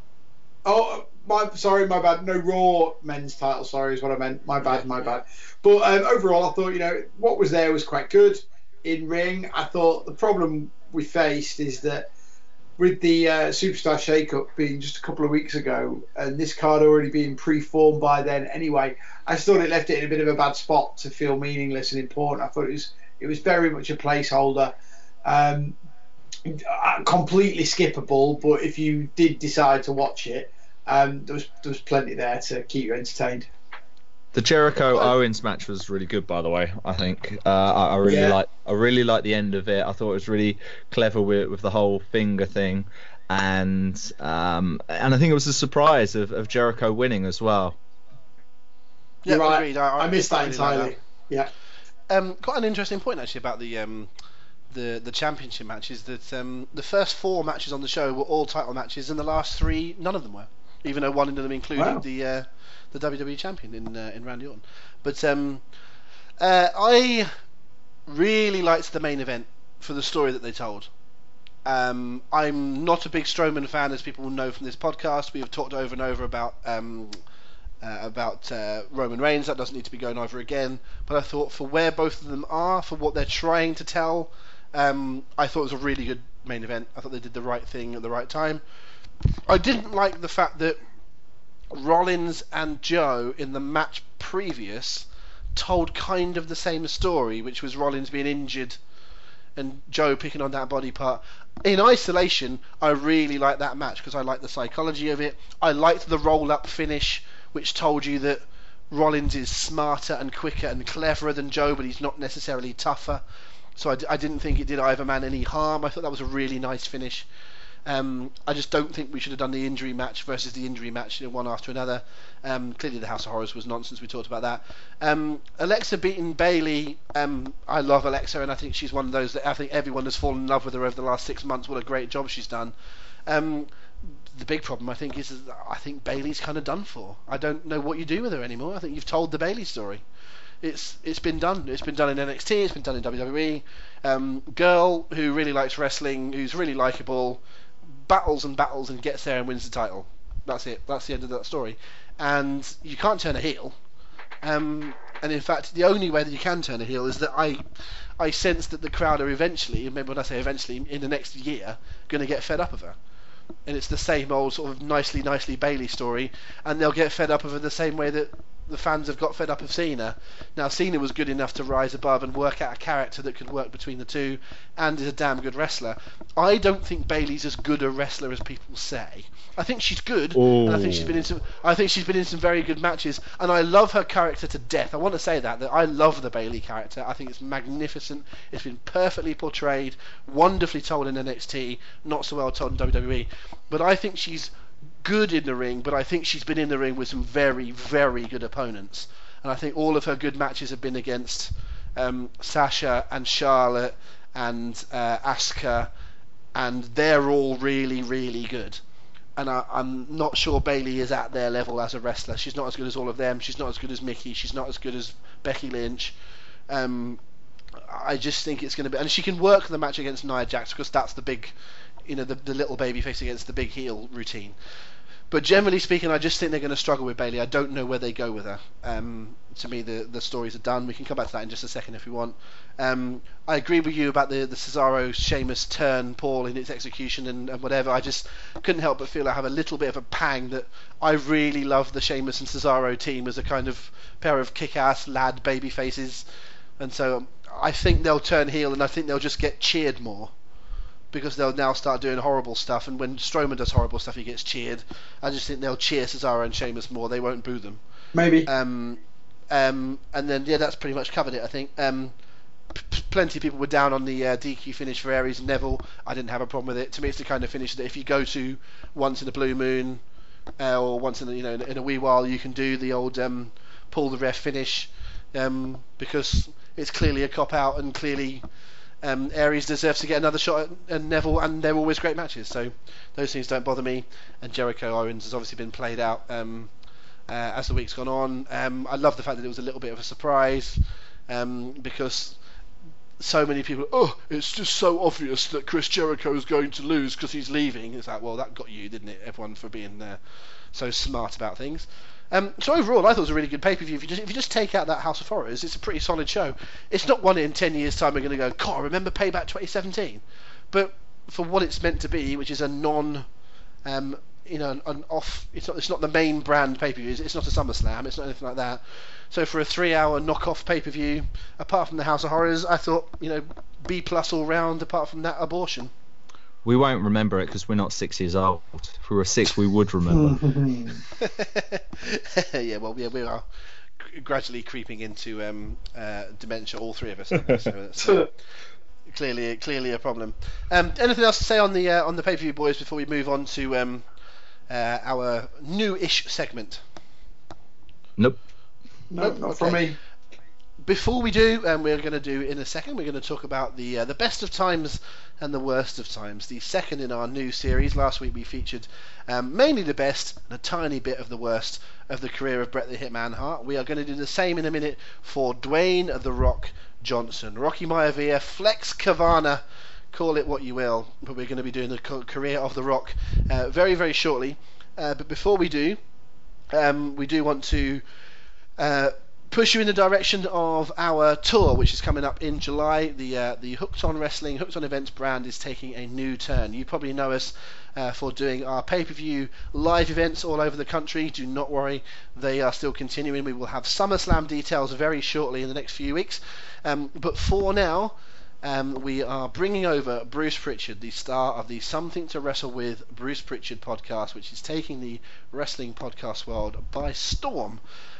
This week in particular, Bruce has added a few more live shows to his repertoire, going all over the US. But the first time, possibly the only time, who knows, that he comes over here to our shores is this July in association with Hooked on Wrestling. We are bringing him over, and Paul is about to tell you in which cities and where you can get tickets. Thank you very much, Rob. Yes, we are bringing him over 3 dates. We're going to start in Birmingham at the Around the World Bar on July the 16th. That's a Sunday. From there, we're going to move on to Manchester at the Comedy Store, fantastic venue, which is going to be Monday the 17th of July. We'll finish up the tour in our spiritual home of the Walkabout Temple in London on Tuesday, July the 18th. We're going to have 3 shows with 3 completely different topics, by and large. Bruce and Conrad together, along with Rob, have already started cribbing for these shows, and I've seen a little bit of the content, and I've already seen stuff that I had never heard before ever. So I really can't wait for these guys to share it all with you. Tickets are available now for all the venues. Starting at £25 for our general admission tickets, up to £55 for VIP, and £100 for the top class, all singing, all dancing, platinum VIP package. You can get those tickets from hookedonevents.co.uk, which is our own website. You can also go to wegottickets.com or ringsideworld.co.uk. You can check us out on Facebook for a bit more information and ticket details there. That's facebook.com/HO Wrestling. And we're also on Twitter at HO_wrestling and Instagram at hooked_on_wrestling. Fantastic stuff. Well done, mate. You're getting better and better at that every week. And bless you for all the stick that I give you. Basically, I hate that job. So I just hand over to Paul to do that bit of a job. I just want to have a little quick look on Facebook. We put that out earlier on to say about what matches, or what feuds I should say, have been worse in the last 20 years after Paul's proclamation earlier on. But we've got a few that DX versus Legacy was worse. There's nothing that sticks out there to me that was worse. Batista versus Carly, basketballs don't hold grudges, says Zach Sutton was worse. Triple H and Kane, Katie Vick, that's got to be a contender, isn't it? The old Katie Vick stuff. Liam O'Connor defends the matches a little bit between Orton and Wyatt. He says later on that the second match at Mania was a joke and the third match at House of Horrors was a mess, but the storyline to begin with was not too bad. He says all in all, I wouldn't say it's a worse feud than, for example, Titus O'Neil versus Rusev. So I think he's judging some of the better stuff against some of the worst stuff there. Maybe the worst use of potential, says Tom Forster, but Natalia versus Nikki happened a few months ago, so not even the worst this year. Another mention for Katie Vick from Thomas Broom Jones. And Dennis O'Reilly says of what you said, Paul, it's a bullshit opinion. Thanks, Dennis. I like him. He's my favourite. Right. I think we should do this more often. More of these, please. Yes. More social media things in the middle of doing podcasts, so we can get Paul being called names live. Excellent. In terms of being called names, they didn't call you a jabroni. They didn't tell you to go and fetch yourself a glass of shut up juice, and they didn't call you various other things that was the staple of the man known as The Rock. Never has there been someone more electrifying. Never has there been someone that used the word monkey ass in a more heterosexual way. Let us talk about the career of The Rock by the virtue of, we're going to pick our favourite Rock matches, Paul and me, that is. We are going to suggest our favourite Rock matches ever, and Rich is going to be the judge. If you missed last week's show but you are familiar with the WrestleMania mixtape concept we were doing, similar sort of thing. So the idea is that we're going to have a little bit of a let's call it a wrestling time capsule, which is the what Joel Ross liked for the WrestleMania deal. So let's call it the wrestling time capsule, where we would encapsulate one match for each wrestler that we choose to do week on week. So we already have Bret Hart in the bank, and we selected, I believe, the Bret Hart versus Stone Cold Steve Austin match from WrestleMania 13. So that already lives in the time capsule. And this week we are going to pick one for The Rock. It was Ash Rose on the show last week who helped us choose, and he set the task of The Rock. So Paul is about to go first and tell us which Rock match he feels should go into the time capsule. The best of times for The Rock. What are you saying, Paul? Well, for a guy that wasn't known for his in-ring work, there's a hell of a lot to choose from when you look back at this. The guy had pretty much great matches ever since from becoming The Rock onwards. He had great matches at the Intercontinental level. He had great matches at World Title level. He had great singles matches. He had great matches in tag team situations, in triple threat situations, etc. What I don't want to do is probably, frankly, going to cost me the decision this week. But what I don't want to do is just for this to become a rerun of our WrestleMania contest, because I suppose the top two matches that I first thought of are both matches that were put into our time capsule, discussed at length there, and for better or worse, I'm just going to avoid them completely. And I'm going to go elsewhere, and I'm actually going to go with in Spain, a match that many people will know about, but probably less people would have seen, and it's at Judgment Day 2000, and it was The Rock versus Triple H, and it was an Iron Man match. And do you know the reason I'm going now? And I'll hold my hands up. I'll hold my hands up now and say, technically, it wasn't the best match of The Rock's career. I know that. But what it was to me, The Rock showing everybody, me included, that this guy could get it done in the ring. He could go in there for a whole hour and wrestle a hugely entertaining match against Triple H, who, let's be honest, in the year 2000, Triple H was at his absolute peak as a heel, one of the greatest heel years anybody's ever had. The Rock had one of the best babyface years anybody's ever had, and those two in the ring meeting for an hour, it was just phenomenal TV. Great match. They showed it to me, and obviously we got a few bells and whistles at the end with the return of The Undertaker, which was superb, really well done, really exciting with that new character. Got a bit of interference from DX. You had Shawn Michaels as special guest referee, but the thing that strikes me is just how much Rock proved on that night. I think it's absolutely leaps and bounds ahead of the Iron Man match at WrestleMania 12 between Bret and Shawn, who are known as the workers. I just thought it absolutely left that in the dust. I think it was comparable with the best Iron Man match I've ever seen, which was Lesnar Angle. I think it was right up there. And for that reason, I'm going Judgment Day 2000, Rock, Triple H, Iron Man match.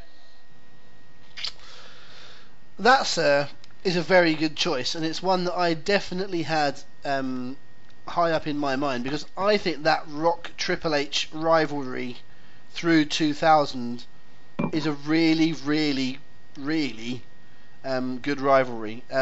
It's underrated, for what it is. I don't think necessarily that people always talk about Rock Austin in various different eras, but Rock Austin, was a feud really before Rock got to the main level. And I think, once The Rock got there, The Rock and Austin didn't touch all that much, and when they did, I'm not sure it was as good as just beforehand. So I like the Rock Triple H stuff because it really was the two best in the industry at that point. I'm going to go on a slightly different route with this.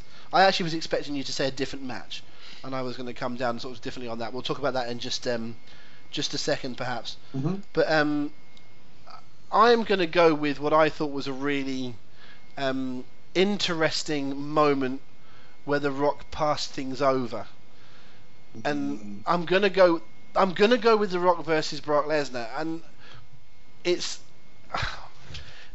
I'm very, very torn with this, because on one hand, I'm not sure that's what they were trying to do with The Rock in terms of the way they changed the over at that point. But I think Lesnar was absolutely the right person to go with at that stage. We're in 2002 here.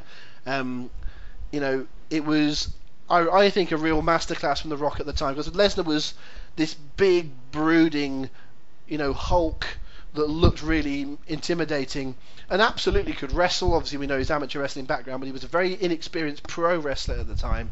And I think that if you watch that match again, Rock coaxes him through it at certain points, and The Rock kind of changes his character in the match. That similar to Rock Hogan, which was where I thought you might go, until you said about the not picking WrestleMania matches. The Rock went into that Hogan match as the baby face, but clearly the crowd cheered for Hogan, and so The Rock kind of switched. He does it a little bit in this Lesnar match. He realises the crowd are for Lesnar, and they kind of want The Rock to go away, and you've still got to play your part. And that match made Lesnar. In the same way that we talked last week about the Bret Hart-Steve Austin match, although Bret won that match, it's the match that made Austin. I'm kind of trying to pick the match that made Lesnar, because I really do think if that hadn't have been against The Rock, if it had been against someone else, I think it might have gone down a different path. But one of the arts of being a good pro wrestler is not only to do the right thing for yourself, but for your opponent. And on that night, he was asked to do the role for Lesnar.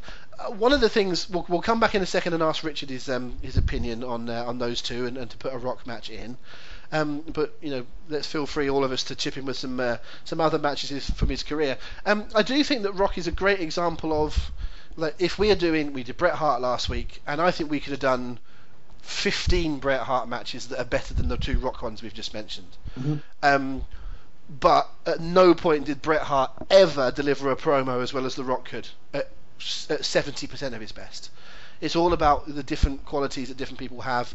And goodness knows The Rock's 20 best matches are probably better than Hogan's best ever, and it's that kind of thing where you're not necessarily always judging it on quality of match in terms of the in-ring match. And The Rock and Stone Cold and others in that era were not necessarily asked to. If you go and watch Raw from the Attitude Era, which is so revered, there's almost no good wrestling on Raw. There are 3-minute matches here and there. Then there's a big main event with some big stars. Then there's the schmars and whatever. There was no, and even on the pay-per-views, it wasn't a great wrestling era. It was all about the edginess and the characters and the stories. And fair play, because there's never been any more money drawn than in that era. But the wrestling that we see today is way better than in the Attitude Era. We are so much better off in terms of regular matches on Raw and on pay-per-views. Yeah. But like I say, different eras. And I just think The Rock is a classic. Rock didn't have very many bad matches, but he didn't have many good ones either. Many really, really, really top shelf ones. If we were to try and do some sort of best 100 matches ever, we wouldn't be throwing too many Rock ones in there. As opposed to loads of Bret ones and loads of Shawn Michaels ones and Flair ones and whoever else. So I found this really difficult, and well done, Ash, for picking quite a tricky topic, I think. But I've gone with the one I've picked. If I'd have said Rock Hogan, for example, Rich, would I have been barking up the wrong tree with that kind of one? Because what I didn't want it to be was something totally different to everything else. Because to me, that's a match that kind of stands alone.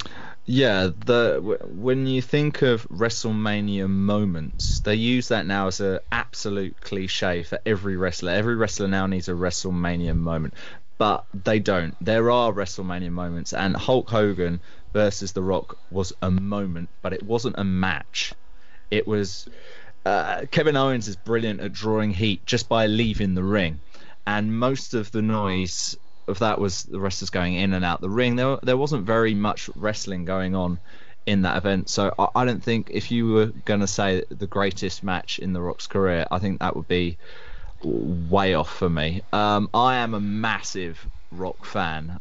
He is probably the reason why I still love wrestling today. And cool. And it was interesting that Paul was mentioning, and you mentioned about the Triple H feud. It was that feud which got me emotionally invested. It's the kind of thing which the Rock could do. He made you, if you weren't that 6-year-old boy, want to be that 6-year-old boy.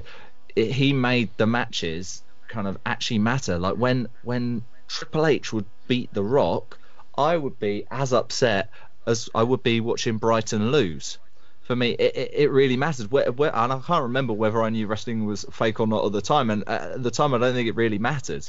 All I knew is I wanted The Rock to win and to be the champion, because he made me invest like that. And I think that's what makes him quite so amazing. But again, when you think about it, as you said, he is an absolute legend on the mic. And when you think of The Rock, I could probably think of 4 or 5 good promos he did when he's putting T-shirts on coaches' heads, and he's talking about Strudel with Lillian Garcia, and he's doing a little prayer about Billy Gunn and the Big Show and things like that. But when it comes to matches, even I, before this show, had to go, hold on, what are some of his best matches? But I would, you don't want me to give you your answer on your two yet, do you? No, don't answer us yet. But certainly, if you take those two out of the equation, what would have been the one or two that you'd be wrestling with in your mind that you could have offered up? WrestleMania 17 is the lock for me. I think that I didn't hear your guys' show about WrestleMania. Unfortunately, I was in Portugal, but for me that was one of the greatest WrestleManias of all time, and the main event to boot. I didn't enjoy WrestleMania 19. A lot of people really like that. I felt it was kind of, we have to put these two guys on the cards because they're The Rock and Austin, and I didn't feel that they actually needed to be there. And going back to the Triple H Rock feud, I really enjoyed their ladder match. I think it was SummerSlam '98. I think that was really that's good. a good call. That's a good call. SummerSlam Yeah, '98, that was a really good wasn't match. it? Fantastic. So, That's a good one. Paul, did at any point, because I know I did, at any point did you consider saying either of the Cena matches? No, I didn't. I did. The other ones I considered were the one you went for. Was one I was thinking. I also thought about Vengeance. I think it was 2001 with the Undertaker in a triple threat and Kurt Angle. That was another one I was thinking of. Again, just trying to discount the WrestleMania ones entirely. They were the ones that were contenders for me. No, never really thought of the Cena match at all. Or matches, I quit with Mankind. That's a good one. Do you know what? Yeah, no, it's not I could my never pick style. those kind of ones. Yeah, I think me and Paul sort of share a bit of a bond on that one. Is that I'd never be able to put in a match that had all those chair shots and whatever. Admittedly, of its day and the emotion and whatever, I can understand. But yeah, for me, I'd be really struggling with that one. I did consider the Cena, the first Cena match when it did feel like a really big deal. The once in a lifetime match that was repeated a year later. But I did like that one. I liked the Rock Punk match actually, but it was a bit too obvious that Rock was going to win. The Austin thing, what I have with Rock and Austin was that all three of those. The first one I think is okay, but you're expecting a bit more at the time. The second one's a great match with a terrible finish. I hate the finish of WrestleMania 17 with the Vince thing. To me, that ruins it completely. And 19 is a good match and it's two icons, but other than the fact that it's Austin's last match, I don't think it's not a massive place in history to me. I don't think of that as being the match that I go to when I think of WrestleMania 19. So that pushes all those Austin ones out for me. The two opponents, if we were talking, we nearly did this in a different way, this segment, where we nearly, rather than talking about a match, we nearly talked about the perfect opponent, the perfect rival. And that would have been a very, very different conversation where you talk about The Rock has a lot of candidates for that. Mm-hmm. Instinctively, you go Rock Austin. I would probably vote Rock Triple H in terms of the rival that we're talking about. Paul's obviously put a specific match forward. Rivalry-wise, I thought those two really had it going on. But two more that would absolutely stand out in The Rock's history would be The Rock and Kurt Angle and The Rock and Chris Jericho, who had unbelievable chemistry, I thought, between those two, between Rock and Angle and between Rock and Jericho. Yep. From Jericho's first day, and from various other moments where The Rock and Angle, possibly better than anyone else in history, and I mean this, were able to combine comedy and seriousness in a moment, in a heartbeat. They could do a really funny segment between the two of them, but an hour later they could want to tear each other's head off, and you'd feel like they've meant it. Angle probably slightly more because obviously he had that Olympic edge to him, but The Rock was able to do those funny promos and then suddenly cut in and go, "But I'm coming for your title." And I really liked that dynamic. I loved, and Jericho has got that to an extent as well, and I loved the dynamic of those. But there was no one match that sprung to my mind. I can think of a whole bunch of matches. I'm not very good at picking out the individual pay-per-views, but I can certainly think of two or three for each of those feuds where I can say, oh yeah, I remember The Rock and Angle wrestling this match where Angle won the title, or when Jericho did this. I think it might have been a Royal Rumble where they did a Rock and Jericho thing, maybe for the WCW title as it was at the time. But all these things are kind of like conflated in my mind, and because none of them stand out to me, they can't be good enough to be my selection, if you see what I mean. But it does reinforce this idea that Rock had a lot of. I don't like talking about star systems; it's a bit marky. But Rock, if we were to go by those, rules, the Rock had a lot of between 3 and 4 star matches that were really good of their time and worked where they did, but they're not necessarily ones that you go back and say, I'm going to watch this over and over. If you were to describe The Rock to someone that had never watched wrestling, you would talk about his catchphrases and his eyebrow and the way he spoke, and that's what you would describe The Rock as. You wouldn't describe the wrestler. And that's not a knock on his wrestling, because he was perfectly acceptable. But if there's if you distill wrestling into 100% of wrestlers ever, Rock is probably, in terms of credible in-ring work, he's probably in somewhere between 60 and 70% of all time. I wouldn't have said there was, all that many better, but a fair few that you can point to, and plenty worse, obviously. But it was his all-round aura. And listen, I talk as not the biggest Rock fan. I can take or leave The Rock in certain ways. He would not be anywhere near the top of my list for people that I would want to go and see. However, there's no doubting someone's effect on crowds and on drawing and on buy rates and on everything, and his charisma is just completely undoubted. I wish some of his material was a bit more grown up. Even when he comes back these days, I find it a bit childish. I think you're a 40-odd-year-old man. Grow up. I was a big Cena guy in that Cena Rock feud. I thought Cena was more likable, looked tougher. I don't see why you would side with Rock over Cena, but hey, that's just me. So that's kind of that's my Rock take. Richard's already said about him being one of the reasons he was still in it. Any more matches that we haven't covered, Paul? Nothing that springs to mind that really needs some attention. Okay, what about some of the worst elements? We don't want to make this the same length of time we're always talking about this, is slightly tongue-in-cheek, because we're talking about all-time greats in this segment. So clearly a lot of the stuff that they did that was bad is not going to take up so much room, but there must have been some letdowns. There must have been some things where you were talking, this is going to be a great Rock match, and you kind of went, oh, that didn't work. Do you know what? It's funny. You mentioned it quite earlier about the 3 to 4 star range matches, and when you look at Rock's career, it was unbelievably consistent in that there weren't that many fantastic matches, but there wasn't a lot of bad in there, full stop either. I was racking my brains to try and think of stuff that was truly, really awful. And I just couldn't come up with anything of any great substance. The stuff that really sticks out is obviously his pre the Rock stuff when he was Rocky Maivia. Yeah. The one that sticks out like a sore thumb is the Rock versus the Sultan. Rocky Maivia versus Sultan at WrestleMania 13. Pretty stinky match. It was in that period where he was being presented as the be-all and end-all and the next big star, and the crowd were just farting on it. And and the Sultan, Christ, who is the Sultan? Who cares? What a stupid opponent for a WrestleMania if you got an upcoming star. I just thought that was pretty poor.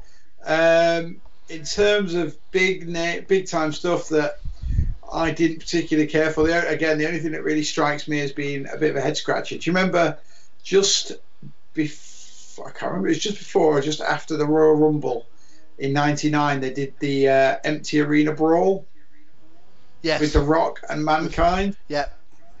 Just appallingly poor television in every way. Two guys just playing 10-pin bowling with each other, using themselves as bowling balls in rows of seats. Who can knock the most over in any given time? Just dull, boring, and stupid at halftime in the Super Bowl. So I was going to say halftime in the Super Bowl, and comparable, I would say, to the House of Horrors in the sense of I seem to recall the stupid camera angle coming down on The Rock's chest, which was totally implausible on the forklift. So it's a similar sort of taking you right out of the moment debacle. Yeah, I'd say you're dead right there, mate. Actually, yeah, good comparison. Anything from you, Rich? Obviously you're a Rock fan, and Paul there has found it difficult to find some points. I should say that we're not. This is things that we're not necessarily throwing the blame on Dwayne Johnson. It could have been that he had a bad night at the office, but we're more talking about in this bit bad segments, bad characters, bad feuds that were more thrust upon him, or simply there just wasn't the chemistry. When we were talking about Brett last week, we talked about the summer that Brett had, where he had to have the tough WrestleMania match against Backlund, and then he was wrestling Isaac Yankem and those kind of things. Well, that's clearly not Brett's fault, but it's not it certainly wouldn't be considered the highlights of his career by any stretch. Is there an era for The Rock where he was having to do that kind of thing? Yeah, well, there's one thing which immediately comes to mind. You just mentioned feuds, though. I just want to mention one more nice thing, and I really enjoyed his work with the Hamburglar. with Hurricane, and I thought that was really nicely done. Actually, I thought it gave a good rub to the Hurricane. It kind of brought the Rock over quite well, and I just thought it was really well done. When it comes to disappointment, though, got to be honest, WrestleMania Star, as Steve Austin was calling it, the WrestleMania in Dallas, where the Rock defeated Eric Rowan in record time.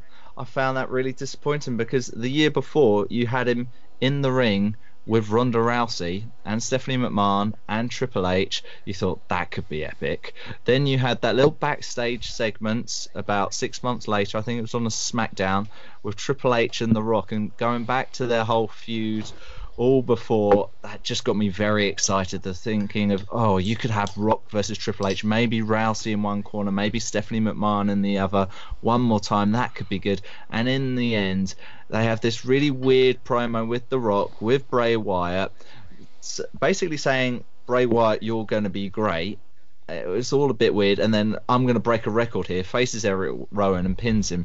And I just thought, what's the point of that? I would actually have rather have spent these last 15 minutes seeing someone who's actually been on the card, who's been busting their ass for the last 12 months, actually get a proper match on this card, rather than see The Rock kind of do that. I love The Rock, but I don't like it when these guys literally come out and wave their arm and say, do you smell what The Rock is cooking? Or when Austin comes out and just throws beers everywhere. I'd rather not see that. That's a really good shout. Yeah, I don't care for that either, and it's a fair point. Is it the right use of him? Certainly you expected a bit more when he was to come out.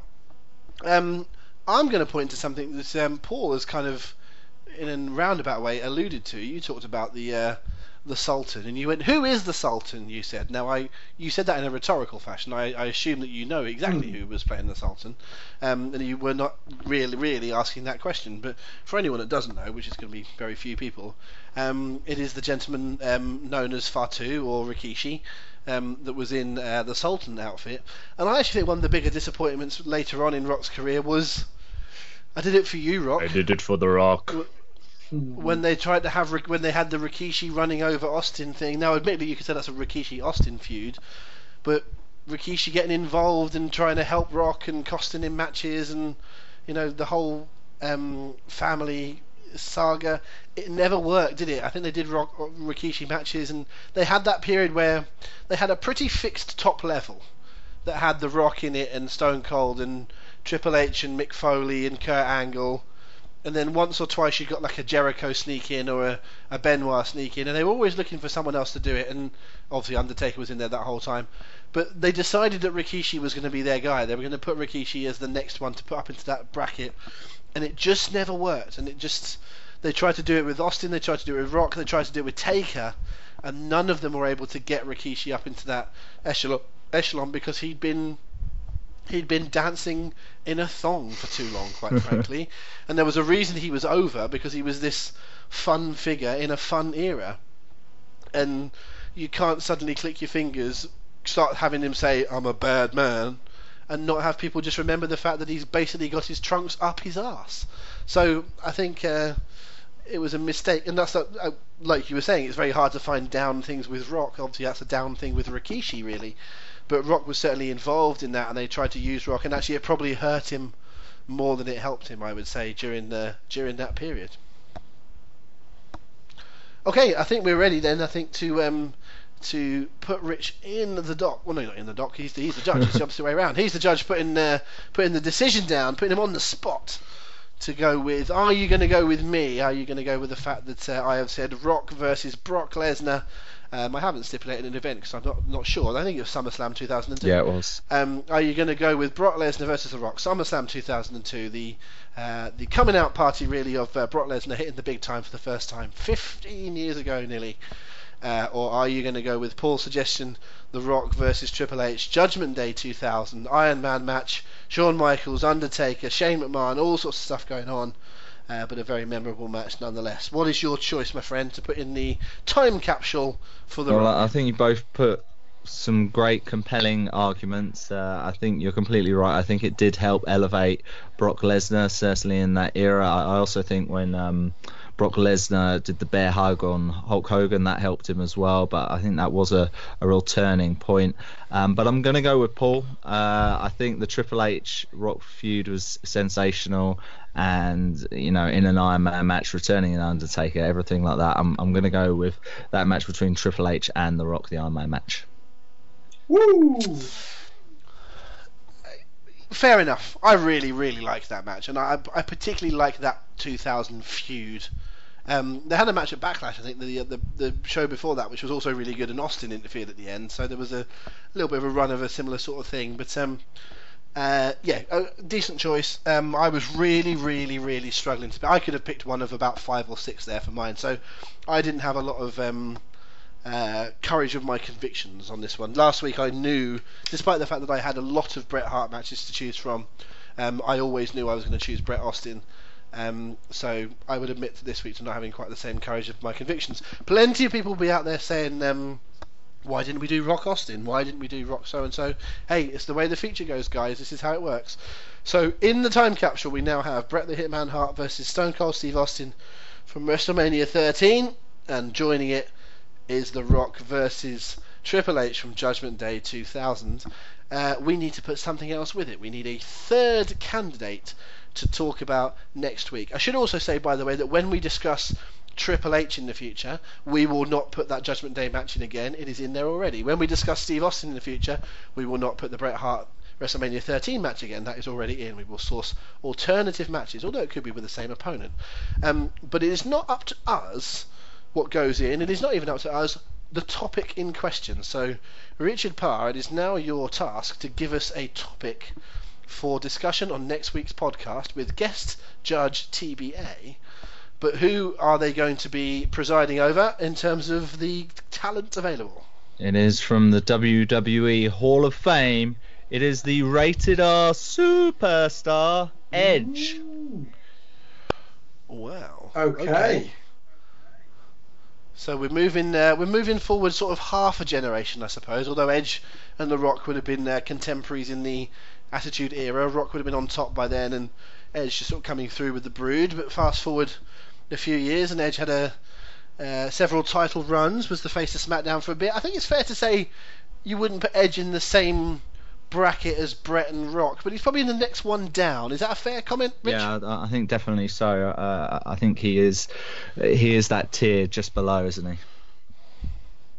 Paul, happy with Rich's choice? Can't wait, mate. Plenty of choice there. Yeah, you're a big Edge fan, aren't you? So it's that's going to be a fun one. It's going to be a fun one. We've got a lot of thinking to do in this week that's coming. Guys, this has been brilliant, absolutely fascinating. I thought we were going to talk more about lots of other subjects, but as usual with this, we just have so much fun and we end up running that little bit long. But Rich, you're on 2. Everyone else is on 1. As far as these podcasts go, so you're leading on that front, but we will definitely make it 3 at some point in the future. It's great having you on. Good to listen to your opinions. Just give us a little quick plug or two about your social media, Sportacino, all that kind of thing. Yeah, Sportacino's still going, sportacino.com, and you can find us everywhere, Facebook, Twitter, Instagram, all under the same handle, SPORTUCCINO. We're making Wednesdays a show all about wrestling, and in fact, next Wednesday, which I believe will be the 10th, I think, we will be live with Al Snow. Cool. Awesome. Excellent stuff.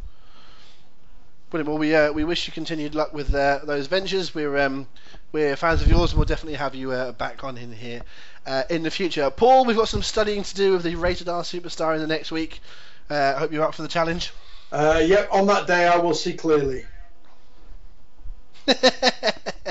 Lovely stuff. That's a lovely way to end things, I think. So don't forget to check us out all over social media. Check out the Something to Wrestle with Bruce Pritchard tour in the UK in July. Something you do not want to miss. But for now, for Paul Benson, for Richard Parr, this is Rob McNichol saying this is the Hooked on Wrestling podcast, and this is wrestling. Enjoy it. We'll see you next week.